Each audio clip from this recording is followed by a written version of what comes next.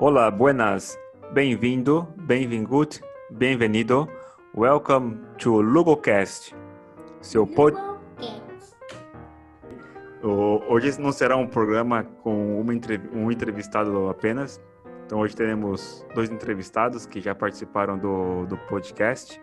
Então hoje temos Gabriel Oliveira e Rafael Cotrim, amigos como eu já havia comentado, do tempo de BRQ, de Benjamin Ribeiro Quadros. E bem, estamos hoje aqui para falar um pouco de uma história que aconteceu comigo, né? Na verdade, história até engraçada, se for ver uma história engraçada. E também vou falar de diversos assuntos aí, talvez falar também de Fórmula 1, com Hamilton ganhando mais uma corrida, igualando o recorde de Schumacher, e que a gente havia conversado anteriormente também no episódio passado. E aí, se o Cotrim também pudesse esclarecer algumas coisas, que eu tenho dúvida na questão do Pix. Eu sei que não tá muito ligado no que ele faz, que é parte do financeiro, mas eu vou perguntar mesmo assim. Se ele não tiver, a gente dá uma googada aqui, vai no Google e fala, tá bom? Então, bem-vindo, Gabriel e Cotrim, muito obrigado novamente, obrigado pela disponibilidade. E bem, vamos lá, vamos ao que interessa, né? Como diria o professor o Paulo Cintura, né? Isso! Cheio de saúde! Saúde é o que interessa, o resto não tem pressa! Eu fiquei pensando nesse negócio do que você falou do táxi, porque teve esse episódio seu e teve um outro, né? Que a gente estava lá no shopping.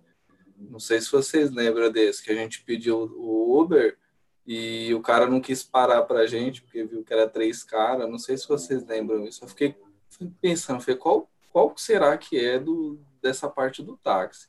Agora você Não, falou da BMW, eu lembrei. não, é o Mercedes. Mercedes, Até isso. ser estranho. Não, então, esse do shopping eu não me recordo, honestamente. Você lembra, Gabi, que a gente estava lá do lado do Santander, lá no perto do Ah, shopping, não, mas é verdade. Agora eu lembrei, é verdade. eu Que lembro que a coisa. gente chamou, o cara cancelou, por fim eu chamei de novo e veio mesmo. Aí ele pegou a gente porque a gente estava do lado, né? Aí ele ficou meio assim, ele foi o trajeto todo quieto, pensando, esse cara vai roubar a gente, mano. Esse cara vai me roubar. Não sei se vocês lembram disso. Aí depois a gente desceu lá na BRQ rachando o bico. Falei, mano, o cara pensou que a gente ia roubar ele. Não, eu me lembro de uma vez que nós estávamos esperando, aí chamou, aí entrou outro, aí quando ele viu que iam 4 pessoas, ele falou, não, 4 pessoas não vão, Isso. mas opa, não é a quantidade exata, não, mas o tipo que vocês pediram de Uber não permite que os quatro vão. Aí a gente teve que descer, foi mal frustrante essa vez. Eu me É, lembro. Isso. eu acho que o engraçado, não é engraçado, mas assim, tem essa questão, né? Se vê um homem, tudo bem, mas vê dois, vê três, fala, opa, peraí, alguma coisa tá errada aqui, né? E eu acho que tem a questão do medo, porque de fato, um carro com que cabe 5 pessoas, você leva 5 pessoas. Eu tive um carro já, quando eu olhei no documento do carro, é o carro que eu mais odiei ter na minha vida. Não, o carro não era ruim, eu peguei um carro na ânsia de, de ter um carro, na verdade, sabe? De falar, nossa, esse carro aqui é um carro, é um Ford Ka antigo e me deu muita dor de cabeça. Mas enfim, a hora que eu olhei o documento do carro, do veículo, estava marcado 4 ocupantes. Falei, nossa, só cabe 4 nesse Nossa, carro. Só cabia 4, porque o carro era muito estranho, sabe? Era muito, muito bizarro. Mas Duas nesse caso portas, não era, né? ele não estava com um carro que cabia 4, era um carro que cabia 5 pessoas. Então, pode ter sido medo de, sei lá, assalto, não sei. E o engraçado é que é assim, né? Assaltar o quê? Porque o Uber também se paga por aplicativo. O que vai acontecer? Né? Enfim, acho. E a corrida era curta também, né? Pode ter sido isso, que era Foi. Levar de R$ 8. três. Levar esses mas caras para pagar 7, 8 reais, meu. Tá louco. isso Mais aconteceu fácil eu comigo. pedir para esse cara descer. E isso aconteceu comigo já no centro de São Paulo, porque eu trabalhava ali no começo da Rua Consolação, e aí eu lembro que eu fui com uns amigos almoçar ali, tinha um lugar de food truck, e tava chovendo, a gente falou, vamos pegar um táxi aqui, aí parou um táxi na rua, ele perguntou, vamos para onde? Não, vamos ali na José Bonifá, na Consolação. Não, não, muito perto,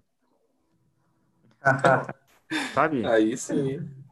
Ó, e digo, hein, e isso não acontece só aí no Brasil, não. Aqui também, uma vez eu fui pegar um táxi, que eu não sabia chegar na Roche, e, enfim, eu não sabia pegar o ônibus para chegar lá, então tinha um hotel que tinha um ponto de táxi. Aí eu falei pro rapaz, eu quero ir na Roche, não sei o quê. Ele falou, pô, só tô pegando corrida curta, não sei o quê. Falei pra ele, amigo, se não quiser me levar, não tem problema. Eu pego o táxi, cara, você vai ficar reclamando pra me levar ali, eu não tenho problema. Não, não é isso, não, é que eu só peguei corrida curta. Eu falei, eu não tenho, é um aleatório isso, não tem como decidir se a pessoa que tá chegando, ela vai fazer uma corrida, não sei, de uma Longa. hora. Não é difícil, sabe? Então, muitas vezes ah, é sorte, sabe? No Uber, Isso. no Uber ou outros aplicativos, não sei se a pessoa já sabe de antemão o destino. Não sei, honestamente, eu não sei se o. Tinha um período que eles liberavam. Aqui no Brasil tem muita 99 táxi também, né? Uhum. Teve um Isso. período que eles liberavam, mas depois, justamente por estarem escolhendo as corridas que iriam fazer, eles começaram a cortar isso. Então, eles só viam o trajeto a partir do momento que eles arrastavam a primeira barrinha, que era quando o passageiro já estava no carro. Ah, entendi. Isso. Entendi. Que era uma forma de manipular mesmo. Eles viam o trajeto, né, percurso curto e se negavam aí. Mas aí, É, mas eu tenho uma hoje, pelo que eu pergunta. saiba, não tem mais. Eu tenho uma pergunta aí para os matemáticos de plantão, né? Quem estudou informática aí também. Uma pergunta: se eu faço uma corrida curta, talvez não é melhor do que fazer uma corrida longa? Porque, É, veja, eu vou. pelo cálculo do aplicativo, sim, né? Tem um retorno. Ele vai gastar menos combustível, menos É, desgaste de peça do carro, né? e a cada corrida que inicia, ele tem um valor também base, não tem? Default, isso. Isso É aí. que depende do local que ele está também, né? Vou dar um exemplo, que nem ali onde a gente trabalhava no Transamérica, no Panamérica Park. Uhum. E levar nós até lá, receber uma chamada de retorno, ali é um pouco difícil, né? Ali é difícil. Isso, Ele, pro retorno para ele é ruim depois, né? exatamente, ali já cai numa via de trânsito rápido, né? Já cai ali numa marginal, tem que dar uma volta.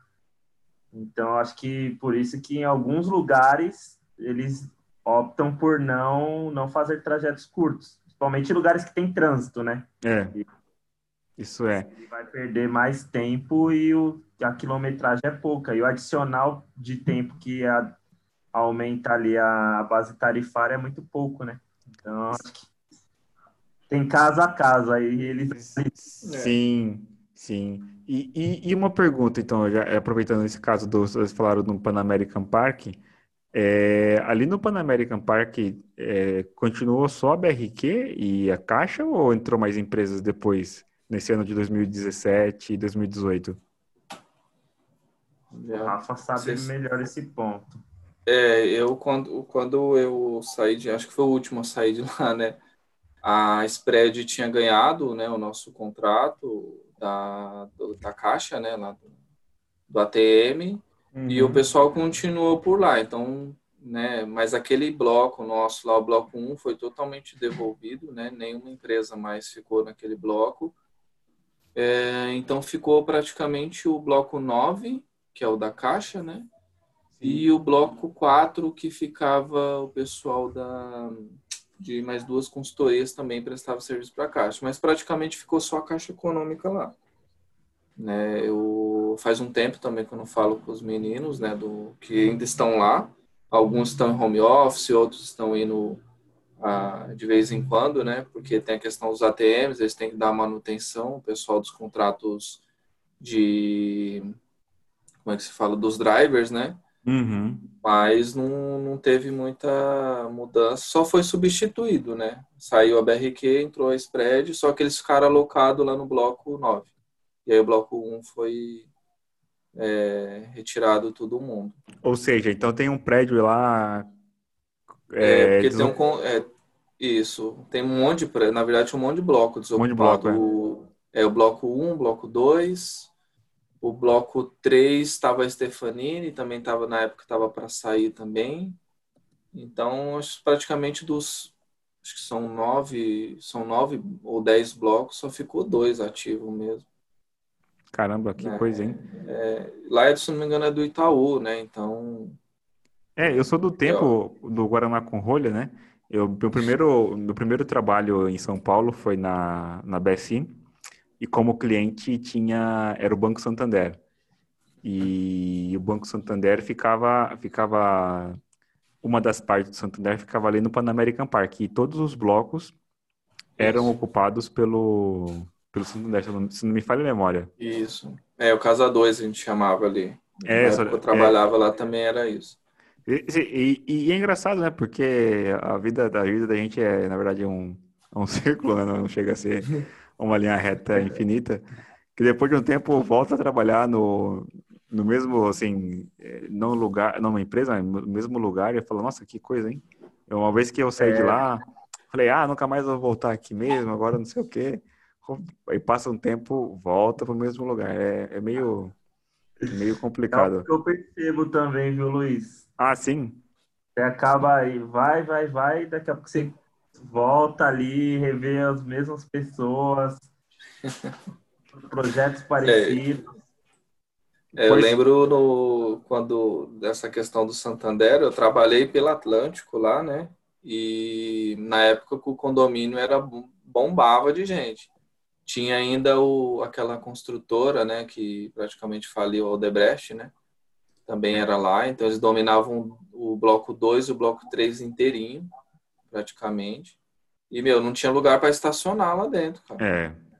Quem sabe, os últimos dias que eu fiquei lá, parecia assim, The Walking Dead, né? Não tinha ninguém, vaga assim para estacionar à vontade. E, e, Então, e uma pergunta, Cotrim, né? O Atlântico, eu trabalhei em 2006. você trabalhou com eles Eu também, né? trabalhei, na verdade, um projeto do Banco da Amazônia, que foi Uhum. pego pelo CPQD. E o Sim, CPQD sim. enviou esse projeto para a antiga EDS, que agora não é mais EDS, que foi comprado pela HP e depois virou DXC. Atlântico, eles faziam também nessa parte de componente de sistemas, né? Era isso ou fazia mais coisas? Porque que eu lembro. Eles tinham três frentes, na verdade, né? Tinha a parte aí do CPQD, né? Uhum, Que era uma parte que eles são meio que são dono praticamente do Instituto. O Instituto foi criado, se não me engano, se não me falha a memória, com o investimento deles. Tinha a parte de testes, que é onde eu trabalhava, né? A Valéria, inclusive, trabalhou também. E tinha uma outra parte que era dessa parte aí de componentes e tudo, que era desenvolvimento full também. Então, tinha diversos setores, né? A uhum. parte, se eu não me engano, lá de Fortaleza, cuidava mais essa parte do CNPq, né? E dessa parte de componentes.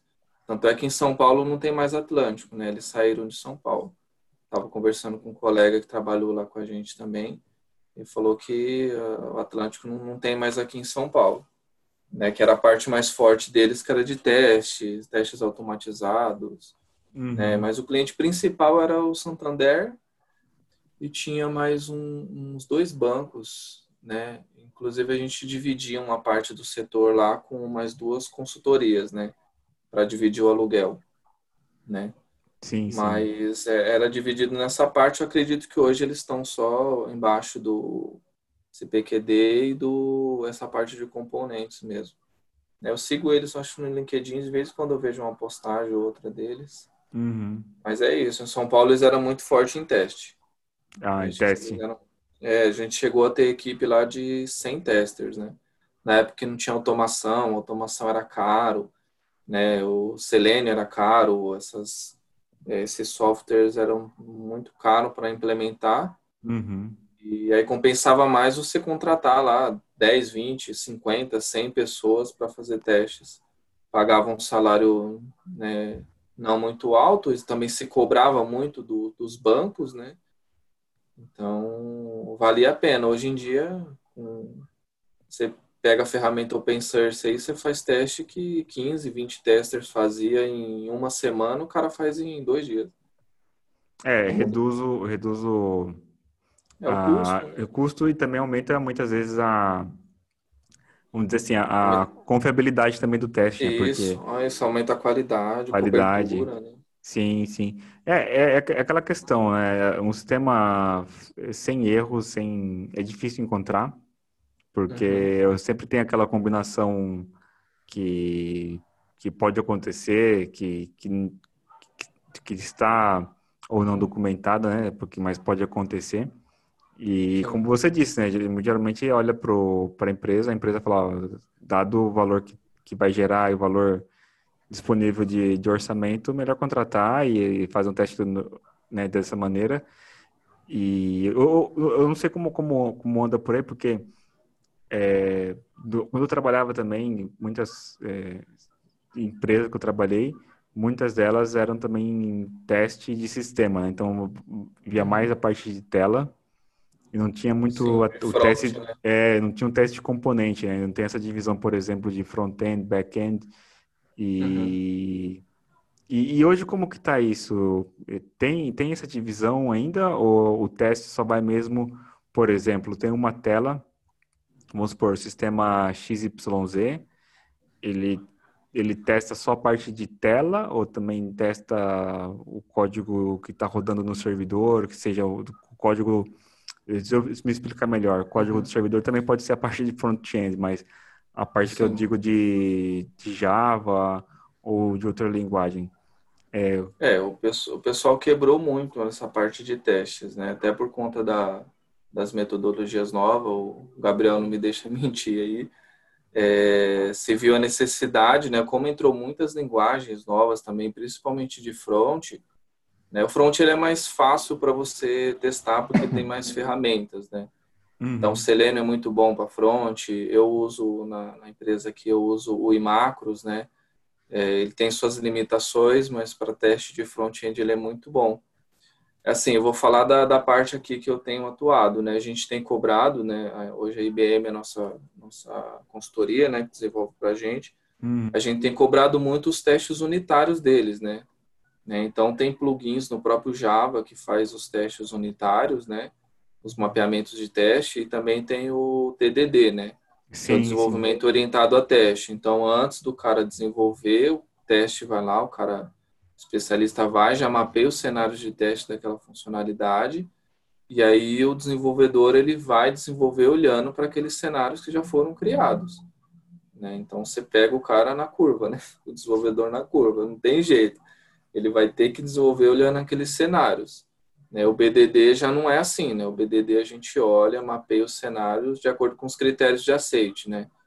Então o PO vai lá, determina cria a história, né? Falando no ágil agora, né? Sim, sim. Me corrija se eu estiver errado, hein, Gabriel? O PO vai lá, levanta as histórias, né? Cria os critérios de aceite e né, a gente de teste, qualidade, ou o próprio requisito, né, vamos falar assim, a gente cria e mapeia os testes em cima daqueles cenários que o PO identificou, né? Mas assim, mesmo assim a gente não consegue mapear tudo, né? Tava até olhando uma, não é nem reportagem, foi um pessoal que mandou um artigo para mim. Às vezes o pessoal fala, não, vamos mapear o máximo de teste possível, mas às vezes não é nem isso, você mapear os cenários de testes mais adequados, porque assim, eu posso fazer 100 mapeamentos de cenário de teste que mapeia 20% do que eu precisaria testar, Regra de né? Pareto, né? Ou é Mais isso ou aí, menos, ou sim. mapear com 10 cenários, mapeio 90% do que eu preciso testar. Então, eu não precisei fazer muitos cenários, desde que aqueles cenários que eu levante, né, sejam os mais adequados, né? E isso olhando tanto para testes manuais, né, como testes automatizados. Aí não tem distinção.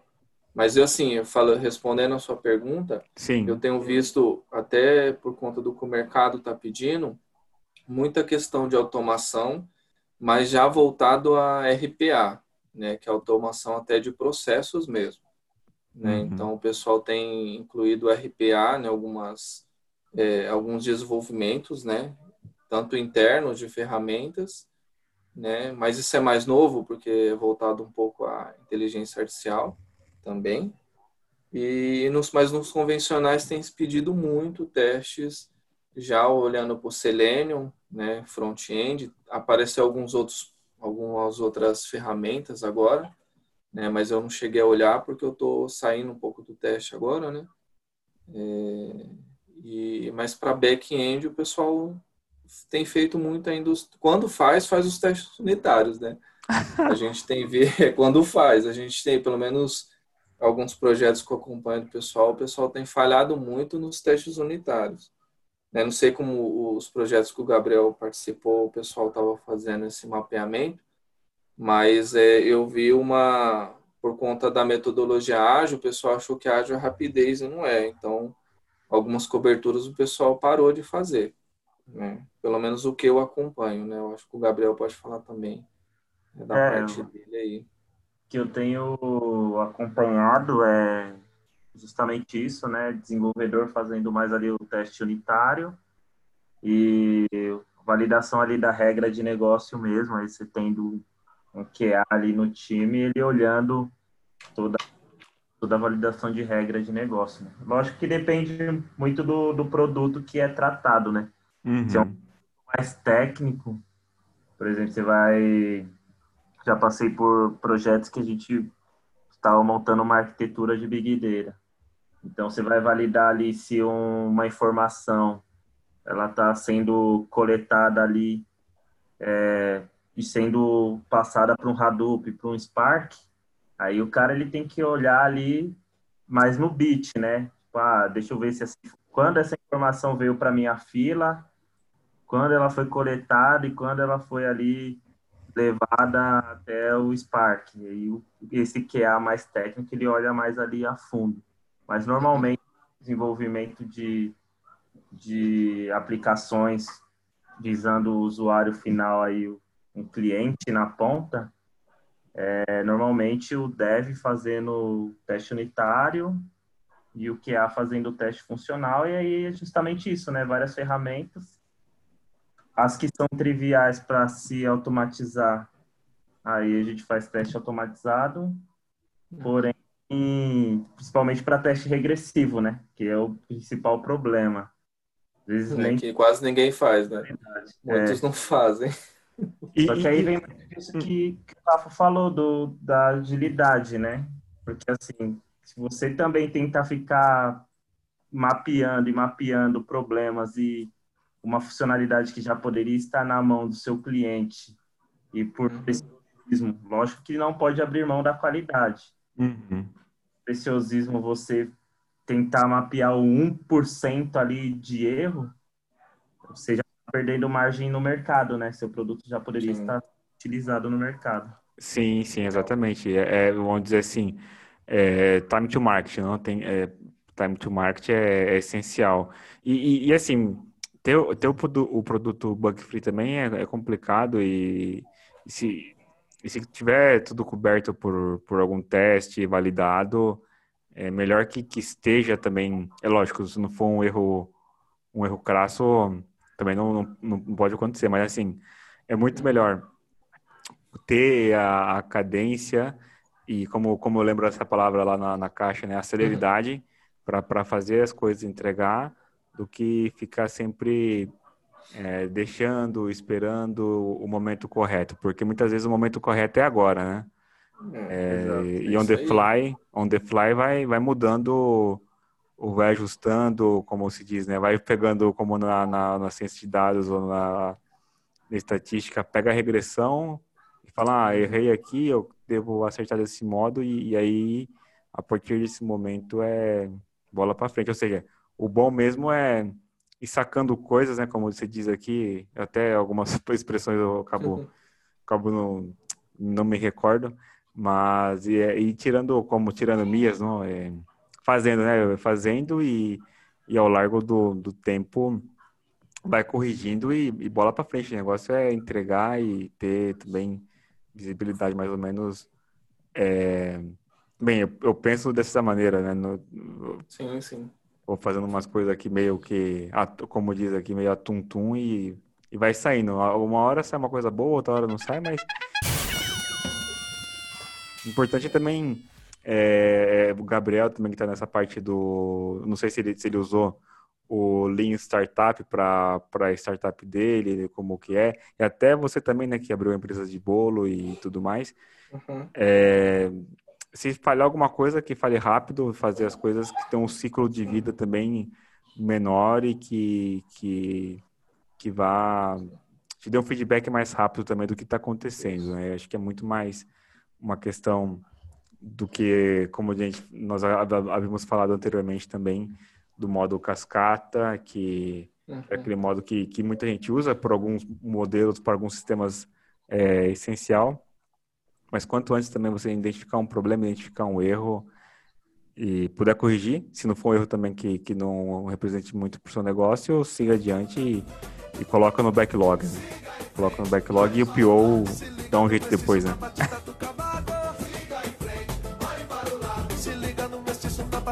Isso. É uma coisa assim que eu assim, sofre bastante no mercado financeiro. O pessoal quer ser ágil, né? Só que a estrutura das organizações do mercado financeiro não é. Então, a questão de compliance, segurança e, né, governança acaba matando um pouco a estrutura do que a agilidade pede, Uhum. né? Então, se tem essa visão, não, vamos fazer rápido, só que o fazer rápido, você tem que assumir alguns riscos que o mercado financeiro não quer correr. Por isso que tem aparecido startup aí, fintech, engolindo o banco, cara. Porque o banco ele tem muitas políticas internas, né, que para uma aplicação, uma funcionalidade subir, vai demorar 6 meses, um ano. Meu, o cara da startup, da fintech, ele sobe isso daí e depois ele vai ver com o regulador lá o que vai fazer. Entendeu? Então, e os Entendi. investidores adoram correr esse tipo de risco, mano, porque você vê quanto que o Nubank está valendo hoje já. E o Nubank apareceu assim, cara. O Nubank foi, o Banco Central aceitou depois que o Nubank já estava aí. Ah, Então, a regulação é, então para uma fintech, para uma entidade bancária é distinto? Eu não sabia, eu pensei que eles estavam não, tudo no mesmo guarda-chuva. não, quando o Nubank apareceu na parte de, porque assim, cartão de crédito, as empresas de cartão de crédito não fazem parte do mercado financeiro, né? Eles são órgãos auxiliadores, vamos falar assim. Ah, Por sim. isso que hoje em dia você tem as bandeiras, né? Que na verdade elas emprestam dinheiro, mas ela pega um dinheiro do próprio banco, né? Então é uma parceria, na verdade. Ela não, só que quando o Nubank abriu aquela questão da conta corrente, foi tipo assim, eles abriram, aí o Banco Central veio, só que aí os próprios clientes cobraram no Banco Central, né, do mercado financeiro, e falaram, meu, tá funcionando, o negócio é muito bom, por que vocês estão impedindo? Aí, Uhum. né, você deu um cheque para o Banco Central, né, o pessoal tá pedindo, e aí, o que a gente faz?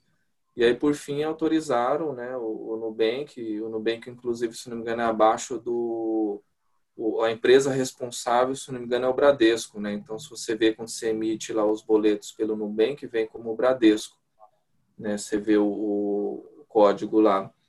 Mas foi assim, entendeu? E Uhum. assim que as fintechs têm aparecido. Então, muitas você vê que regulamenta-se depois, né? Quando a Uber veio para o Brasil aqui, meu, não tinha regulamentação nenhuma. Os caras veio depois que as prefeituras que vieram taxar e aí quiseram bloquear, o que os próprios usuários falavam? Não, aqui vocês não vão bloquear, a gente vai continuar usando.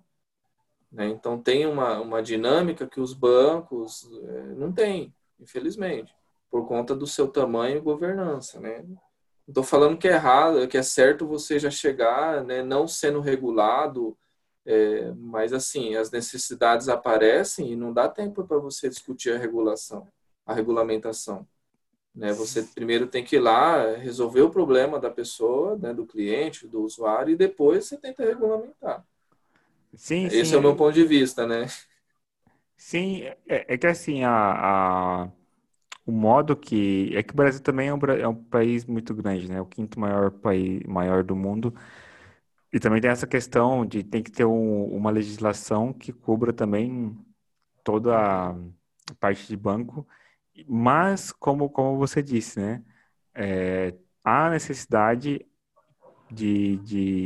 do cliente, há um problema do cliente que tem que ser resolvido. Então, assim, quem Sim. pode resolver esse problema? Talvez uma instituição que tem que passar por N camadas para ter uma decisão, uma empresa mais enxuta, né, que tenha Uhum. menos, ou seja, você tem uma resposta mais rápida para dar para o cliente ou então para oferecer um produto melhor. Então, Sim. é tudo questão disso também, né? A empresa vem para chegar e tomar lugar daqueles que ou demoram para fazer alguma coisa ou Uhum. também tem um produto melhor, né? Porque também tem isso, né? Hoje em dia a gente tem vários comunicadores Uhum. e quando tinha o MSN, nossa, o MSN é melhor, mas veio outro, agora tá o WhatsApp, não sei se vai durar muito tempo, já está durando muito tempo, mas é isso, tem inúmeras ferramentas e quem resolve melhor o seu problema, quem está usando mais, é, vai para frente. Algum de É, vocês tem conta no Nubank também? eu tenho. Tenho o Você Nubank, tem? original, É, banco, na verdade. Ficava tendo em vários bancos, né? Com essa abertura aí, a gente você vê que muda, né? anda. Antigamente você tinha um É, banco só e dependia tudo dele, né? Hoje em dia você não tem mais isso. Não tem. exato. É a E, questão da disrupção, né? Também, né? Mas até falando desse lance de celeridade, né? De entrega, acompanhar o mercado, uhum, é muito disso mesmo, né? De qual que é o momento que a sociedade está passando, como eu vou acompanhá-la para entregar os produtos que ela deseja, né?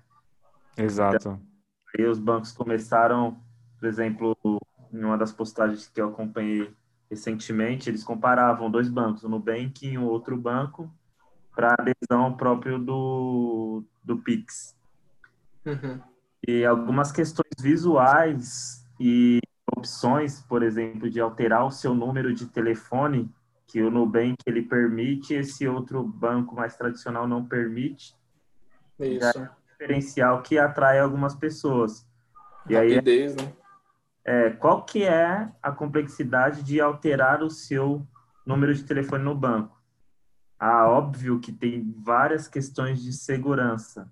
Porém, se eu estou dentro do meu aplicativo, vai ser necessário eu colocar a minha digital ou a minha senha para alterar aquele número, porque já não autorizar naquele momento? Aí veio o problema que o Rafa falou. Você tem ali uma arquitetura, um sistema que funcionam há mais de 30, 40 anos e que Uhum. passando por transições. Só que muita coisa relacionada à governança, a própria regulamentações, né, regulações internas dessa instituição, que dificulta essa celeridade, né? Estar preparada para esses momentos. Sim, É algo bem complexo. sim. Sim. E tem uma coisa, né? Como você disse, sistemas que tem quase nossa idade já, né? 30 anos, estão rodando aí faz tempo. E aí você vai perguntar, mas onde está a informação do cliente? Ah, não está numa tabela chamada cliente. Isso tá uma tabela, tá uma parte de um lado, outra parte em outro. E aí, na hora que Exato. vai fazer, por Os exemplo, relacionamentos, né? aí fala, não posso, preciso de outra equipe Os, para fazer, de os outra Joy, área. Inner Joy da vida, né? Pois é, isso é uma, como diz assim, é uma dor dessas grandes empresas também que por um lado a startup também vem e as empresas de fintech que assim, ó, tem muitas, né? Que vêm para Uhum. pegar o cliente e melhorar também o serviço, né? Porque imagine, para alterar um cadastro, ligar ou ir numa agência é uma coisa que honestamente perca de tempo, né? Porque é uma coisa que se dá para fazer Isso. por celular e é muito mais rápido e confiável, né? Muito confiável. Aí, e assim, até essa questão de, para você ver, né? A LGPD, por que que ela andou tão rápido assim? Não é porque o governo quis implementar, vamos criar uma instituição que vai cuidar dos dados, não foi por causa disso, foi porque lá fora, né, tanto a Europa quanto os Estados Unidos começaram a cobrar isso do Brasil. Tanto é que os caras implantaram sem a autarquia estar pronta. Você entendeu? Então, por que com Uhum. as empresas não pode ser assim também? Porque se eu, vocês, né, enfim, tiver uma ideia, porque a gente não pode implantar e depois a gente discutir com a prefeitura, com o estado, ou seja lá com quem for, né, com o órgão regulamentador, como implantar e melhorar isso, entendeu? Então, assim, é complicado, por isso a burocracia no Brasil é ruim. Mas quando vem de fora, as coisas funcionam, né? É, Então, porque lá fora cobrou, aqui eles correram para poder implantar. vai sendo o pushing da necessidade, né? Ou da característica que precisa.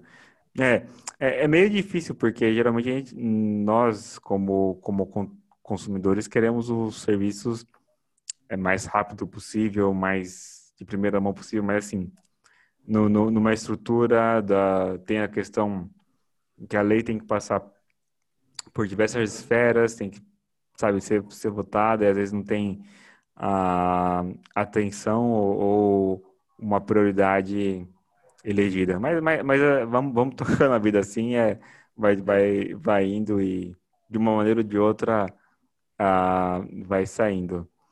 E Exato. sim, É sim. isso aí.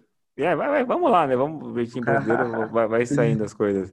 E uma dúvida nessa questão aí de falando também, voltando do PO, voltando do tema que o Rafa falou também do Scrum.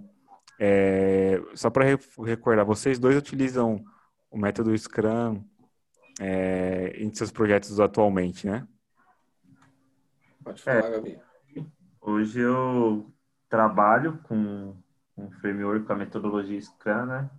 Porém, já usando também o método Kanban para auxiliar, né?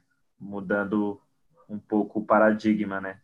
Já está ocorrendo uma transformação e uma nova forma de tocar os projetos, né? Agora muito mais baseado e trazendo essências ali do método Kanban, não só preso ali ao framework Scrum. Até Uhum. porque o Scrum é muito grande, né, também, né? Você pode me corrigir, Gabi, que você que tem mais certificado nessa ponta aí, hein?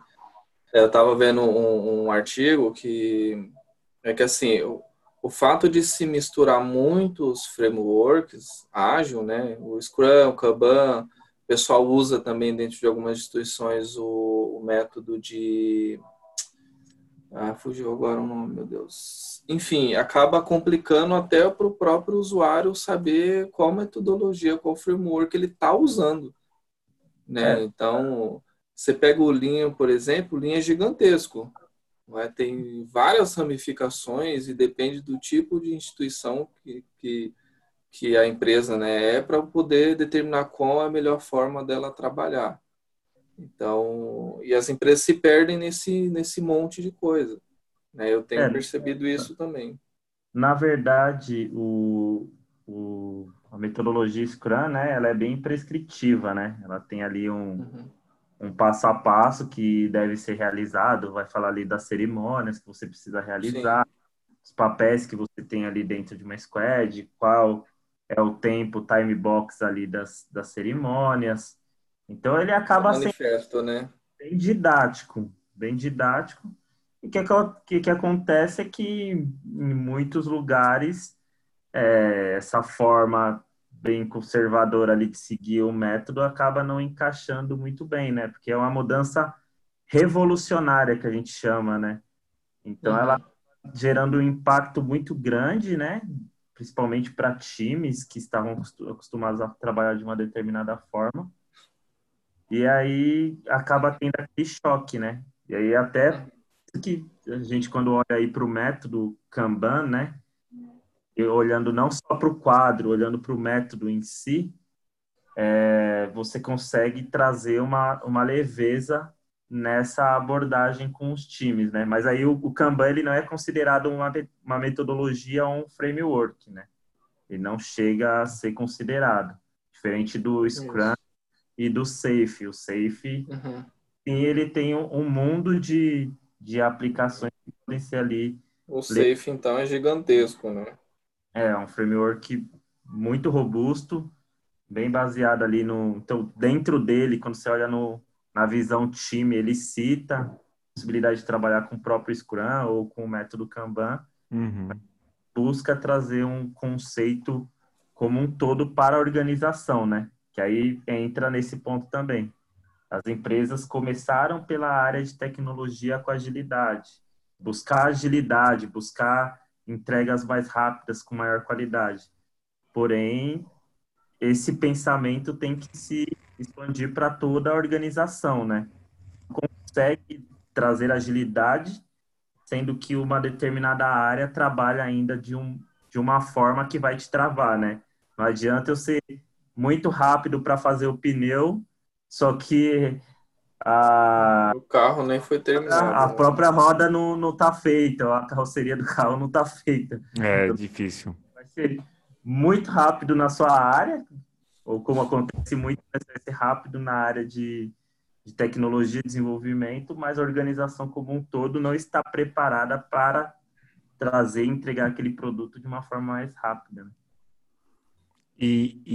É aquela coisa, né? Todo mundo quer algo pronto mais rápido, né? Na era da informação, velocidade, a gente quer carregar as páginas mais rápidas no celular, em casa, e acontece essa evolução também por parte do nosso dia a dia como solucionadores de problemas na área de informática. Essa discussão é muito boa, né? Porque antigamente era tudo, ou ainda, né? Não posso falar tudo porque tem muito sistema que muitas empresas que não adotam, mas há muito mais vantagem do que desvantagem de não adotar. Então, e ainda você não precisa, como você não precisa adotar todos os pilares, Sim. adota aquilo que vai te ajudar e que vai fazer você ganhar atração para a entrega, né? Então, se você acha que Exato. cortando algumas fases vai te melhorar, vai te ajudar, ok, é up to you e você vai fazendo, né? Vai fazendo, vai tirando e vale a pena, né? Vale a pena. E vocês se imaginam voltando ao modo antigo de trabalho sem utilizar o Scrum ou acha que isso vai ser difícil, por exemplo, encontrar uma empresa ou aceitar uma oferta de trabalho que trabalham com esse outro modelo antigo, vamos dizer assim? Bom, eu vou. Porque assim, o grande problema de onde eu trabalho hoje é que um ponto é que a gente trabalha, nosso contrato ainda é cascata, né? Uhum, Então a gente faz o framework ágil, né? Então a gente tem uma squad que trabalha no ágil, fazendo a questão dos pontos. Só que o nosso contrato, por ser no cascata ainda, então a gente ainda trabalha com os casos de uso, né? E é até uma dificuldade que eu tenho hoje, particularmente, porque eu tenho todo o conceito, né? E a gente aplicou muito a questão do ágil na BRQ, né? E hoje você ter que trabalhar, o certo seria a gente trabalhar com a história do usuário e ponto. E não ter que ficar editando mais, mexendo mais em caso de uso. E, infelizmente, pelo contrato, eu tenho que ficar atualizando, revisando. E isso é um uhum, pouco ruim, né? Porque a gente não ganha em tempo, né? Era para eu estar fazendo um teste, por exemplo, e eu estou revisando documentação. Isso não, particularmente não é bom, né? Então eu trabalho ainda com os dois frameworks de certa forma, né? Isso eu estou falando aqui porque é isso que eu falo para minha gerente, eu falo para o pessoal que trabalha comigo, e eu bato muito nessa tecla que Embora o contrato é ágil, nada, não teria problemas a gente realmente trabalhar full com a história do usuário, mas não cabe a mim decidir, né? Eu só Uhum. sugiro. Exato, exato. Mas o Gabi sabe que é uma dor isso, né? É uma dor você ter que trabalhar com esses dois conceitos na cabeça. O Gabi lá atrás foi um cara que me ajudou muito na questão do modo do cascata, né? Me ajudou lá nos casos de uso, a entender os conceitos. Depois eu fui estudar, até por indicação dele também. Então, você tendo os dois conceitos na cabeça, você fica numa guerra, né? De, Sim. tá errado eu fazer assim, mas caramba, tem que fazer, é bem complicado. Assim, diante da pergunta que você fez, Luizão, eu acho que eu não me fecharia para uma organização que ainda trabalha aí com um método Uhum. utilizando cascata ou qual que seja aí o framework, mas desde que eu entenda o propósito, então onde que aquela empresa quer chegar. Sim, sim. Ela quer entregar o mais rápido por quê? E trabalhar com métricas, né? Que é algo que, principalmente quando eu comecei a trabalhar com Scrum, é algo que a gente deixou meio que de lado, né? Na verdade, trabalhar com métricas e melhoria contínua, como você vai saber se um framework Scrum está trazendo resultado, sendo que você não está mapeando a evolução do time em métricas? Você Exato. é o seu as-is. Então, acho que o importante é o quê? Qual que é o propósito daquela empresa, daquela organização? Onde que ela quer chegar? E ela está aberta a ouvir os conselhos e trabalhar em conjunto para trazer uma melhoria contínua, né? Independente do framework que vai ser utilizado. Exato. Eu acho É, que é meio utopia, né? Achar simplesmente que, hoje eu estou fazendo as cerimônias do Scrum, estou rodando Scrum, chamei o fulaninho de PO, ciclano de Scrum Master, pronto, problema resolvido. Não. Quais as métricas que você está avaliando que realmente está trazendo valor para a organização? É a partir daí realmente que você começa a agregar valor para a organização e o seu trabalho começa a fazer sentido, né? exato. Meio que ainda está meio esquecido na nossa área de tecnologia. Sim, cai muito também naquela coisa, né? Qual que é a melhor linguagem? A melhor linguagem é que eu conheço, que eu sei fazer coisa rápido, né? Até É que o resolve o meu Rafael, problema, né? exato, até o Rafael Mas qual que é o citou, seu propósito? sim, exato. É, Porque se eu vou precisar de uma linguagem que eu preciso de um ramp-up muito demorado, ou incluso que eu vou demorar muito mais para sacar proveito, ou seja, uma métrica de tempo, que tempo você perdeu já era, não tem o que fazer. uhum, É, assim, é justamente isso, né? Se você acha que o framework ou que a linguagem que você está escolhendo vai resolver o seu problema, é bom repensar. É bom repensar porque é um facilitador uhum. do para resolver, mas quem resolve, na verdade, são números, né? Números geralmente não mentem, né? Só se você quiser Sim, trucidar o número, ele pode mentir um pouquinho, né? Mas caso Exato. contrário, caso contrário, Vou dar um não. exemplo aqui. Às vezes você tem ali, vou dar um exemplo, você criou ali, Rafa, tem a loja de bolo dele. Ele sabe que o volume dessa loja aí não vai passar de 100 bolos por mês. Ele precisa fazer um controle interno. Vale a pena ele contratar um desenvolvedor Java para criar um controle de estoque para ele, ou ele fazer um cursinho de Excel e fazer no Excel? sim, Entendeu? Então vai exatamente. muito. Qual que é o seu problema e qual que é o seu propósito? É isso. Exato. Às vezes a Ganhar mais dificuldade dinheiro é dele, justamente, às vezes o para problema é ganhar. justamente isso, Gabi. O Exato. pessoal saber qual é o problema, né? Porque às vezes não sabe nem qual é o problema que tem que se resolver. Exato. Por que você quer implementar uma metodologia ágil? Então, aí, primeiro, tem que entender isso. Porque, É, senão, você pode fazer o que for. Você não sabe onde você queria chegar. Então, como que você vai é. mostrar resultados? E aí vai muito a partir disso, né? Dessa linha aí.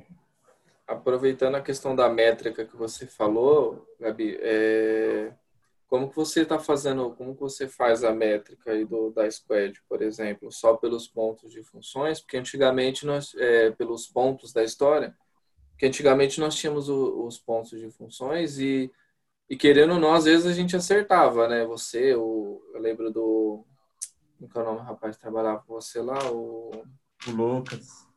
o Lucas, né?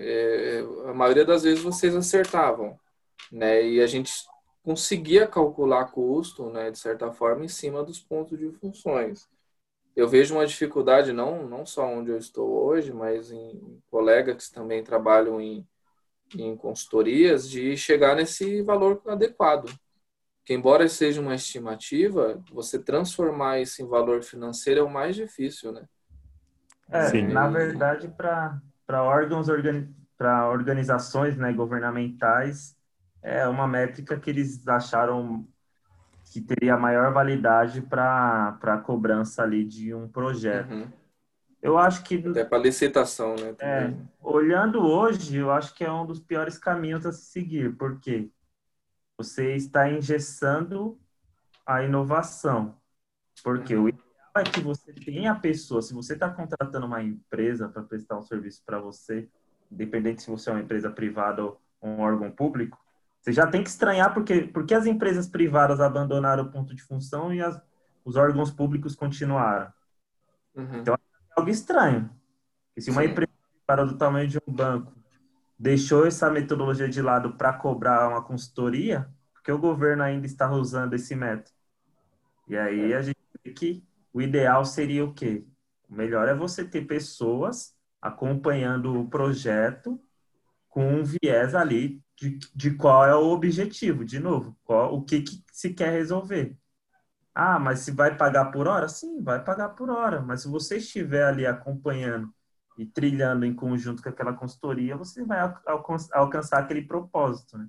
Então, assim, ponto de função é algo que eu não utilizaria e não pretendo utilizar mais. Uhum. Agora, quando a gente fala de complexidade, né, de story points, que é uma métrica que dentro do Scrum é muito utilizada, né? Que é onde os desenvolvedores fazem uma votação ali, utilizando até o método Fibonacci, para falar ali o tamanho daquela demanda. Uhum.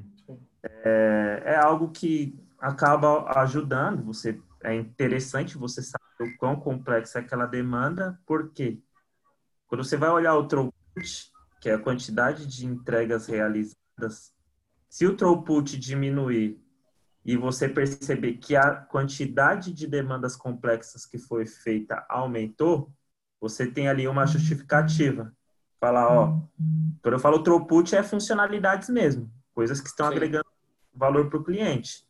Então, isso é o mínimo que você precisa saber. Qual está sendo a velocidade de throughput que seu time está gerando? Segundo, qual é a complexidade dos itens que eles estão fazendo? E aí você começa ali ter uma noção, aí você traz a estatística para o seu lado. Então, você, ao invés de usar a média, você usa um percentil, uma mediana, para falar.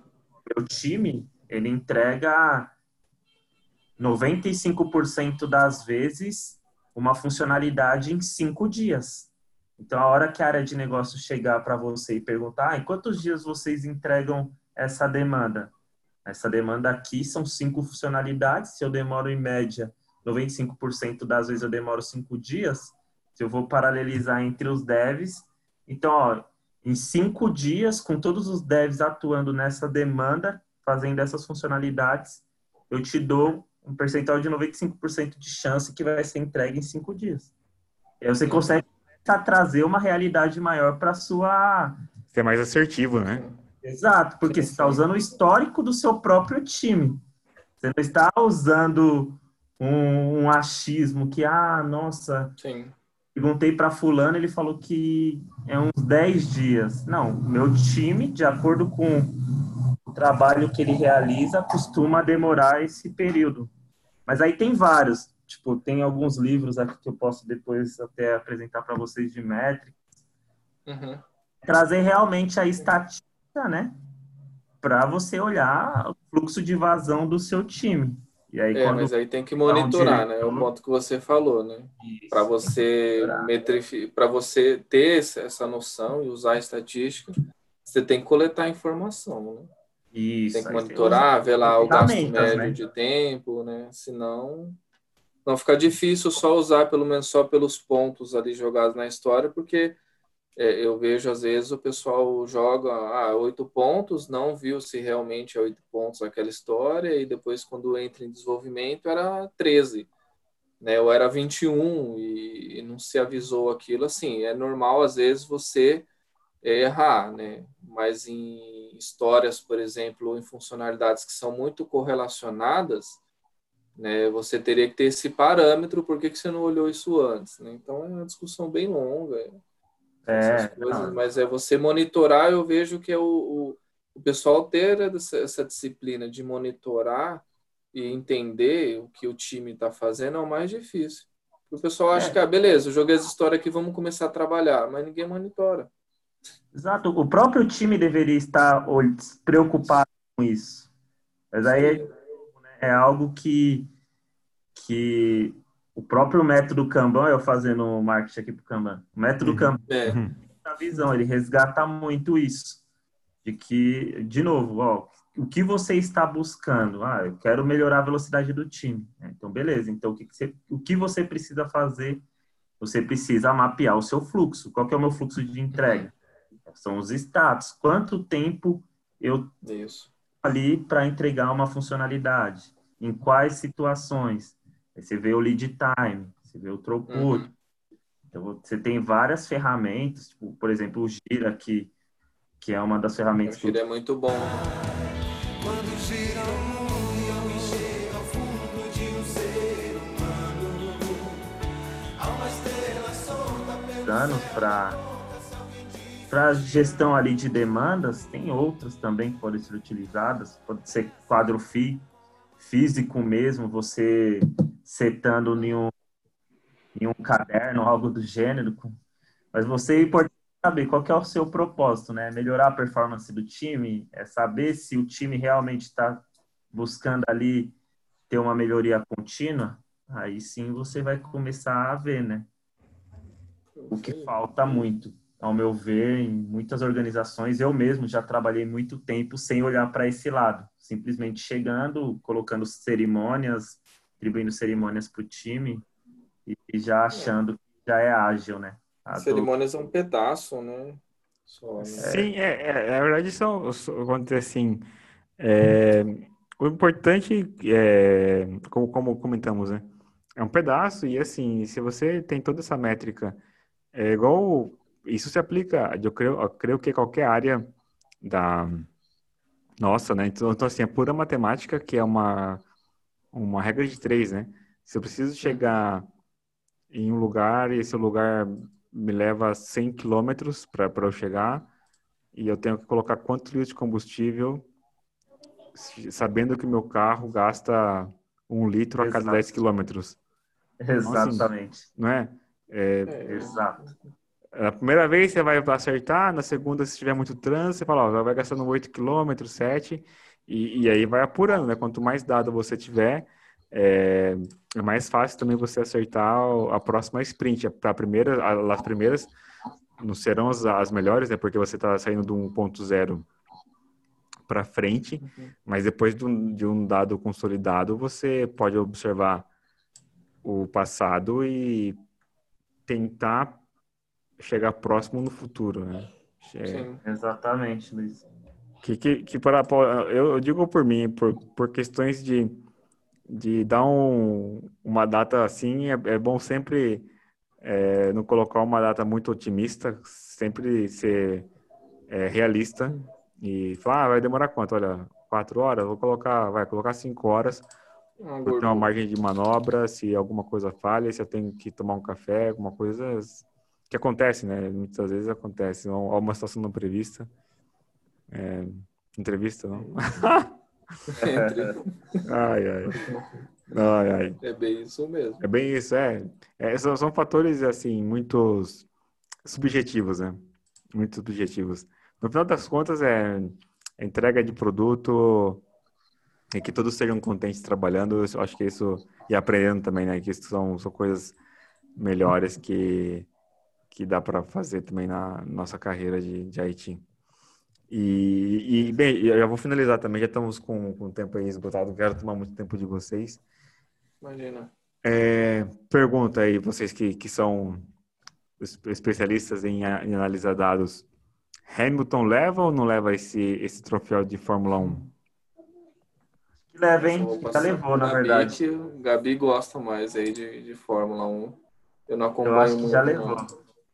E aí tá, é muito bom, né? É dele. Esse título já é dele e vamos ver no próximo ano. Estou ansioso para ver como que vai ser no próximo ano. Essa saída da Honda aí 2021, né? vai deixar, né? Vai deixar de fornecer os motores. Tá? Sério Tem as mesmo? Você não tá planos. sabendo, não. Sim, sim. Caramba. E aí, quem que vai ser os principais nessa parte aí de motores? A Mercedes, Ferrari Tem Renault, e Renault. Acho que são né? os principais, né? Sim. Aston Martin É, entrou com o motor? Eu não sei, ó. Tem o do Aston Martin, tem a Alfa Romeo, que é do Kimi Raikkonen, que eu não sei quem fornece o motor também.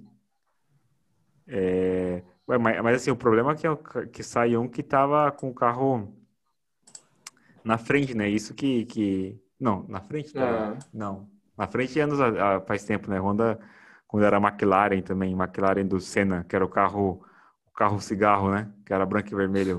Sim. Sim. Não, é verdade, né? Se você olhar o carro e olhar o maço de cigarro, é igual, né? era a mesma coisa, né? Igualzinho, pior que é igualzinho mesmo. McLaren cigarro. Vou colocar aqui, McLaren caixa de cigarro. Mas até dizem, eu não sei quanto isso é verdade ou não, que a Ferrari também, por si, ela é amarela, é vermelha por conta dos patrocínios e É, tem é, sentido, né? sim, tem muita história envolvida que são histórias de bastidores e tudo mais.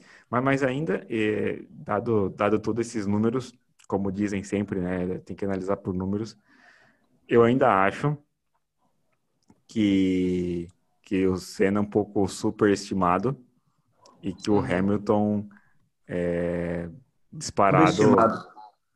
O Hamilton é subestimado, ao meu ver. Não, não, o Hamilton sim, mas assim, eu falo pro brasileiro quem que foi nosso Piquet, muita gente nem sabe quem foi nosso Piquet, ele foi bicampeão no Fórmula 1. Só lembram de um, É, né? Só lembro do Senna, não lembro também do, tem do, outros, do né? Fittipaldi, exato, do Fittipaldi e Esse é tudo. mesmo o pessoal fala muito do Barrichello, né? Mas, meu, o Barrichello participou de muita coisa, né, cara? E tem, Sim, tem e, bastante. e é bastante respeitado, viu? Honestamente, ele é muito respeitado. É, o pessoal zoa, né? Vai na brincadeira, mas não vê o que realmente o cara fez, né? Hoje não! Hoje não! Hoje sim! Hoje sim!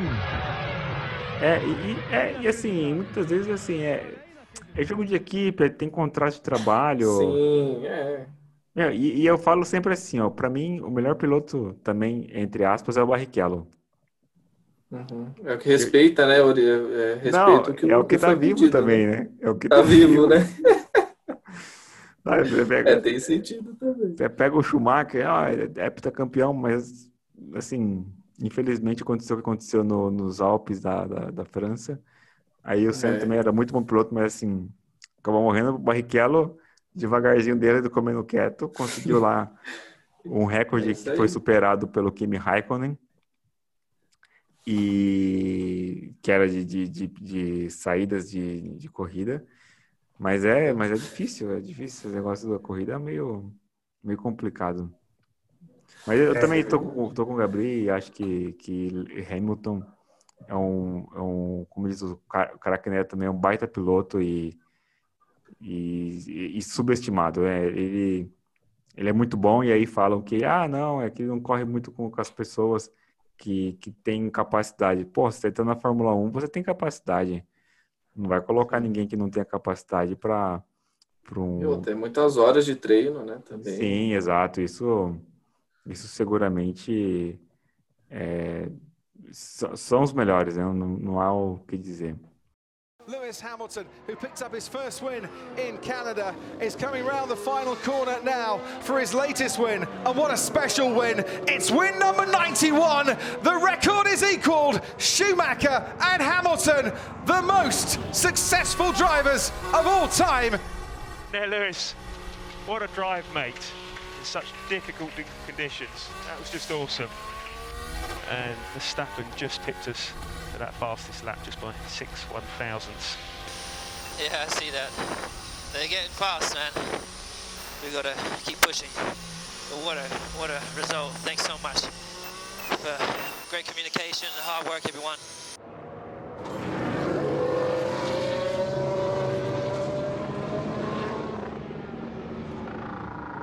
Lewis, we have to recognise that this is your 91st victory. You equal Michael Schumacher in that achievement, and we have something that I think will be fitting of recognising this special moment. So if you look to your left, Mick Schumacher, Michael's son, is going to present you with one of Michael's helmets. Congratulations, and this is from behalf of all of us. Yeah, great achievement, really. I'm honoured, man. Sim. Então, essa semana passada, eu acompanhei uma briga, não briga, mas uma discussão no Twitter. Vi as pessoas falando que cadastraram a chave do Pix, teve banco que cadastrou, teve banco que não cadastrou. Esse Pix já tá funcionando no dia de hoje, 20 de outubro de 2020, já está em operação ou ele vai começar ainda a funcionar? Não, ele vai começar, né? O Banco Central liberou o cadastramento das chaves, né? Então, a briga entre os bancos, fintechs, inclusive a Nubank e tudo, é justamente do cadastramento das chaves, né? Que a chave, a partir do momento que eu cadastro, por exemplo, pelo Nubank, eu tenho que usar lá pelo Nubank. Se eu for querer usar a chave pelo Santander, por exemplo, eu tenho que migrar para o Santander. Então, a briga está justamente em quem vai ficar controlando a chave, né? Que aí pode ser o seu telefone, o seu CPF, o seu e-mail, e aí pode ser qualquer um dessas informações. Se não me engano, é 20 de novembro, né, Gabriel, que vai começar a rodar? 16 de novembro, né? Isso. Menos de um mês, então, aí, hein, pra... Isso, que aí vale, aí começa a valer. Aí se eu quiser fazer uma transferência o Gabriel agora, às 20 horas da noite de uma segunda-feira, eu consigo fazer, que hoje é inviável, né? Porque o SPB, né, ele funciona até às 17 horas. Né? E quem faz, por exemplo, o DOC vai pela CIP, né, que é a Câmara Interbancária lá de Pagamento, que, na minha opinião, vai falir, né? Não sei o que eles vão fazer da vida daqui para frente. Uma vez eu quase fui trabalhar lá, hein? Eu também ia falar isso, ainda bem que eu não fui, viu, Gabriel?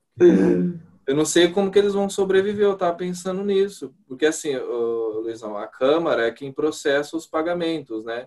Sim. Então, você faz, por exemplo, um pagamento, normalmente é processada via CIP. Se você faz um DOC, o TED ele é online até às 17 horas. Então, o banco garante que vai processar aquela informação porque vai via Sisbacen online, né? O DOC não. O DOC cai numa fila lá e vai ser processada de acordo com o cronograma lá. E quem faz isso é a CIP. O Pix entrando, eu, sinceramente, não sei se o Gabriel vê alguma funcionalidade, mas eu não vejo mais funcionalidade para a CIP. Talvez boletos, alguma né? questão... alguma questão contábil, né, também. Não, com os boletos, né? Vão continuar com os boletos. Mas, se não me engano, no Pix também ia dar para fazer pagamento pelo Pix, não ia? Aí moiou, então, hein? Eu tava vendo que... Se cobrir o pagamento, eu tava... tem que gerar o boleto, né? Isso, Aí, eu tava vendo que eles... Transferência o Pix vai dominar, agora acho que... Isso, já era. Boletos, acredito que não. Até porque eu acho que o boleto tem a questão do DI, né? Que é o depósito interbancário lá. Para aquele indicador, eles precisam do boleto para tirar isso daí também. Faz parte do indicador o boleto. Né? Quando foi compensado, Até porque, assim, no mercado não existe liquidez 100%, né? O mercado, basicamente, assim, ele precisa começar o dia com valor e terminar o dia com valor. Por exemplo, se eu começo hoje com R$ 100 na minha conta, eu posso terminar o dia com a conta zerada. Mas esses R$ 100 tem que estar ou R$ 50 na conta do Gabriel e 50 na conta do Luizão, ou 100 na conta do Luizão. Mas Entendeu? mas É isso, contábil, precisa bater. O tá. mercado ele é líquido 100%. O que ele é líquido 100%, eu digo assim, não existe dinheiro suficiente. Por isso que a sua conta bancária lá, se você quiser fazer uma transferência de R$ 50 mil, você não vai conseguir. Você vai ter que pedir autorização para o seu gerente lá. Tem um Não, primeiro limite para não, sua conta não, corrente. não. Eu digo aqui no Não, Brasil. primeiro eu Você tenho que aí. pedir um empréstimo. Ah, também. O primeiro passo. Exato. Tem dinheiro, sim. Ai. Então, assim, Entendi. é basicamente isso. É uma conta. O Brasil é uma conta contábil, né? Tem que abrir, tem que fechar e o dinheiro só movimenta, né? Então, o indicador ele serve para isso também. Mas quanto a CIP e o Pix vai dominar praticamente uma boa parte aí. É que eu não estou com acesso aqui agora para ver qual é a estatística do DOC, por exemplo, né? E do TED depois do horário que vai como agendamento, né? Mas vamos supor que seja 60% de toda a movimentação da CIP, não. Já praticamente diminuiu que também é um órgão auxiliador, né? A CIP também é um órgão auxiliador do mercado financeiro. Então tá lá porque foi criado um dia, porque os bancos decidiram criar, por não ter, né, internamente nos bancos aquela funcionalidade, mas amanhã ou depois ela pode parar de funcionar também. Sim. Quem dita a regra é o mercado, né? Exato. E, bem, então o que falta agora para ver se esse negócio do Pix vai mesmo e se tudo vai bem, é esperar, então, menos de um mês que lance, e aí todo mundo começar a usar e ver como funciona, né? Ver se vai tudo bem. Exato. O diferencial é que, assim, eu posso ter uma empresa, por exemplo, tem algumas fintechs que elas vão poder usar a base de dados do banco que ela tem para poder intermediar a chave, entendeu? Então, não necessariamente você precisa fazer a transação pelo banco, né? Tem algumas instituições que não são bancos que vão poder transacionar também, né? Mas vão ter que usar um banco no final, né, para poder entrar no mercado financeiro, né? Mas não sei o Gabriel, mas é o que eu vi, um grande diferencial porque abre uma concorrência muito grande justamente com os bancos, né? Que é um ponto de não ser tarifado e tem a questão da coleta de dados, você entender como o cliente trabalha, e aí você tira, é muito mais valoroso do que você às vezes tarifar o cara ali. Saber o comportamento dele, onde ele vai, o que ele faz. Isso é a chave.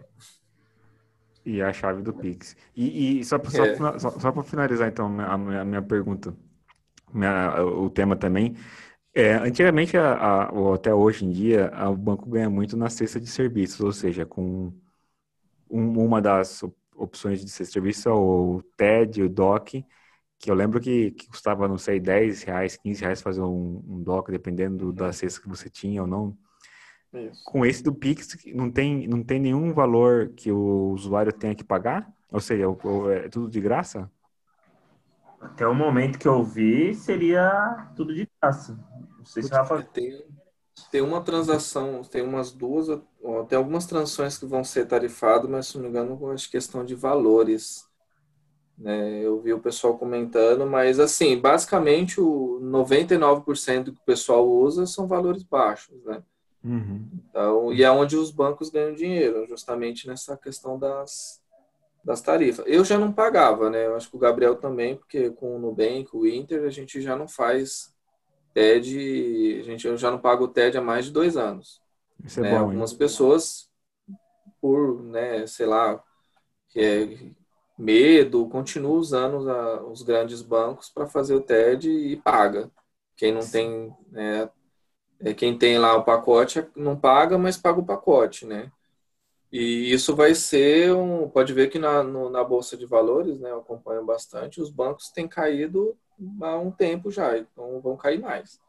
Porque uma boa parte da arrecadação, fora empréstimos e financiamentos, vem das tarifas, né? Principalmente dentro das agências são distribuídas, né? Algumas agências sobrevivem dessas questões de taxas, né? Sim, exato. Principalmente eu não sei como é que vai fazer. É, Sim, sim. vai ter que adotar um modelo mais enxuto. Ao meu ver, Isso. os bancos, eles devem se preparar, né? Devem se preparar aí, porque o caminho vai ser árduo. Vai. Vão ser, eu vejo os bancos agora como provedores de informação só, porque eles têm tudo, né? Há quantos anos a gente não tem conta em banco? Então, de questão de dados, somente nossos, né? A questão de crédito também eles têm, né? Então, eles vão ser aí um provedor de informações daqui para frente.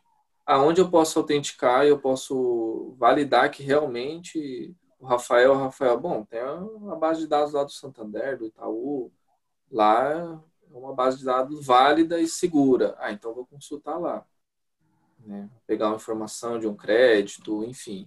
Os bancos já fazem isso entre eles, né? A única coisa que vai fazer é eles abrir para novos Querendo ou serviços, não, fora abrir aí. o cadastro positivo acabou abrindo muito isso já, né? Isso, é isso aí. Isso aí. Então, agora a Boa Vista, por exemplo, entrou com a IPO, foi muito bem no IPO, já é uma tendência, né? Questão de dados, né? Então, eu vejo um produto que ainda o banco pode ganhar muito dinheiro, os dados dos clientes que eles possuem. Porque em questão de serviços, cara, a competitividade está muito alta, não só para as fintechs, mas as pessoas estão indo atrás de informação também, estão conhecendo mais, buscando, e acaba as pessoas não são mais enganadas igual antigamente. Exato, são mais espertas agora, algumas, né? Isso. A população, né, tá assim, informatizando de certa forma, né? Hoje meu pai usa o Inter, cara, e consegue usar, consegue pagar, consegue transferir. Eu falo assim porque, minha mãe consegue consultar, embora o aplicativo é da Caixa Econômica, mas ela consulta o aplicativo, entendeu? Então, assim, mesmo os antigos, eles já estão, né, tendo uma visão um pouco diferenciada, né? E isso os bancos têm a perder, porque e agora com a LGPD também, você tendo que, de certa forma, falar o que você está fazendo com os dados, as pessoas ficaram com medo, né? Estão ficando com medo, né? Também. A tendência é isso ficar mais visível, né? Antigamente era um mercado muito fechado, né? Sim, sim. É verdade. E a parte só para concluir, a parte de fundos aqui, né? CVM também, o pessoal está começando a chegar aqui, né? Porque com a taxa Selic tão baixa, você deixar dinheiro na poupança, você está perdendo dinheiro. Então, o pessoal está Depende. começando a ir para fundos, né, olhar para fundos de investimento, olhar para ações, né, e isso acaba demandando mais do mercado de capitais também. E aí você pode fazer a sua aplicação financeira saindo da poupança, indo para o fundo de investimento, indo para um tesouro direto. Tesouro direto também está um pouco ruim agora, mas para ações, o que seja, dentro do aplicativo dessas fintechs. Ou seja, não Exato. precisa tampouco abrir uma conta numa corretora e faz todo esse processo pelo próprio celular, né? Bem interessante, bem pensado isso e é um mercado, pelo jeito, em expansão, né? Com certeza. Eu estava vendo nos últimos, do começo da pandemia para cá, só de pessoa física no Ibov foram quase 150 mil pessoas físicas que entraram. É muita Entendeu? gente. Então, é muita gente. Assim, olhando para o mercado brasileiro, que é muito iniciante, é muita coisa, entendeu? Então, a Bima está de olho, a CVM está de olho, né? Então, porque também começam as manipulações, né? Eu tenho visto os IPOs agora, praticamente 80% dos IPOs, as empresas estão caindo. Então, tem manipulação de mercado, enfim, é uma outra discussão que a gente pode marcar um outro dia, porque isso é bem interessante. É bem interessante, exato. Bem interessante Vocês que mesmo. gostam, quiserem conhecer um pouco mais aí dessa parte, para a gente marcar um outro dia também. Alright. Legal. Bem, chicos, alguma coisa mais? Alguma perguntita mais? Assim, perguntas tem várias, né, Luiz? Acho que Tem. o tempo aí mesmo que acabou ficando apertado, que daqui a pouco eu vou ter que sair já. Uhum. Então, acho que por hoje, Por hoje, ok, né? hoje já fechou, mas, cara, agradecer vocês aí. Espero que tenhamos mais bate-papos como esse. E que a Legal. gente possa aí. A gente nem chegou a falar de Corinthians, só para você ver, né? Se você ver Tem essa, quanto tem né? assunto, né? É verdade. Não, mas Vamos eu que marcar agradeço, sim. então, a participação de vocês. E eu quero saber mais, então, sobre o mercado de capitais, que Bora. me interessa. Marca Assim, depois aí. eu vou fazer o empréstimo com o meu gerente lá de 50 mil para aplicar no mercado de capitais. Marca um dia aí, eu passo a estrutura de fundos para vocês, como funciona, né? Para vocês entenderem mais ou menos a dinâmica. E aí a gente conversa direitinho. É até bom porque é uma publicidade também, né? Para a área que eu estou trabalhando e é uma forma de trazer pessoas novas. Para quem não quer arriscar em comprar ações, pode comprar fundos que tem um gestor lá, tem pessoas capacitadas que estão gerenciando o dinheiro, né? Tem seus riscos, é claro, mas os riscos depende do que você quer, né? Você pode assumir um fundo de investimento com renda fixa, que praticamente não tem risco, como você pode pegar aí um fundo em ações, multimercado, que aí é um pouco mais arriscado, né? E entre outros, né? Fundo de investimento imobiliário e assim vai. Ou seja, opções não faltam, né? Ixi, não falta, cara. Show Só não de dá para bola. deixar o dinheiro na poupança. Você tá perdendo do mesmo jeito. É verdade. Verdade. Se não for o senador, né? Se não for aquele senador, não tá perdendo. Se for o senador, Ah, não. é. Ai. Esses não valem. Isso não vale. Chicos, Bom, mas então, valeu aí pela valeu. Um abraço para oportunidade. vocês. Obrigado, E pessoal. boa tarde aí para vocês, tá bom? Valeu. Tchau, Falou. tchau. Um abraço. Valeu. Valeu. Tchau. Tchau. Tchau, tchau.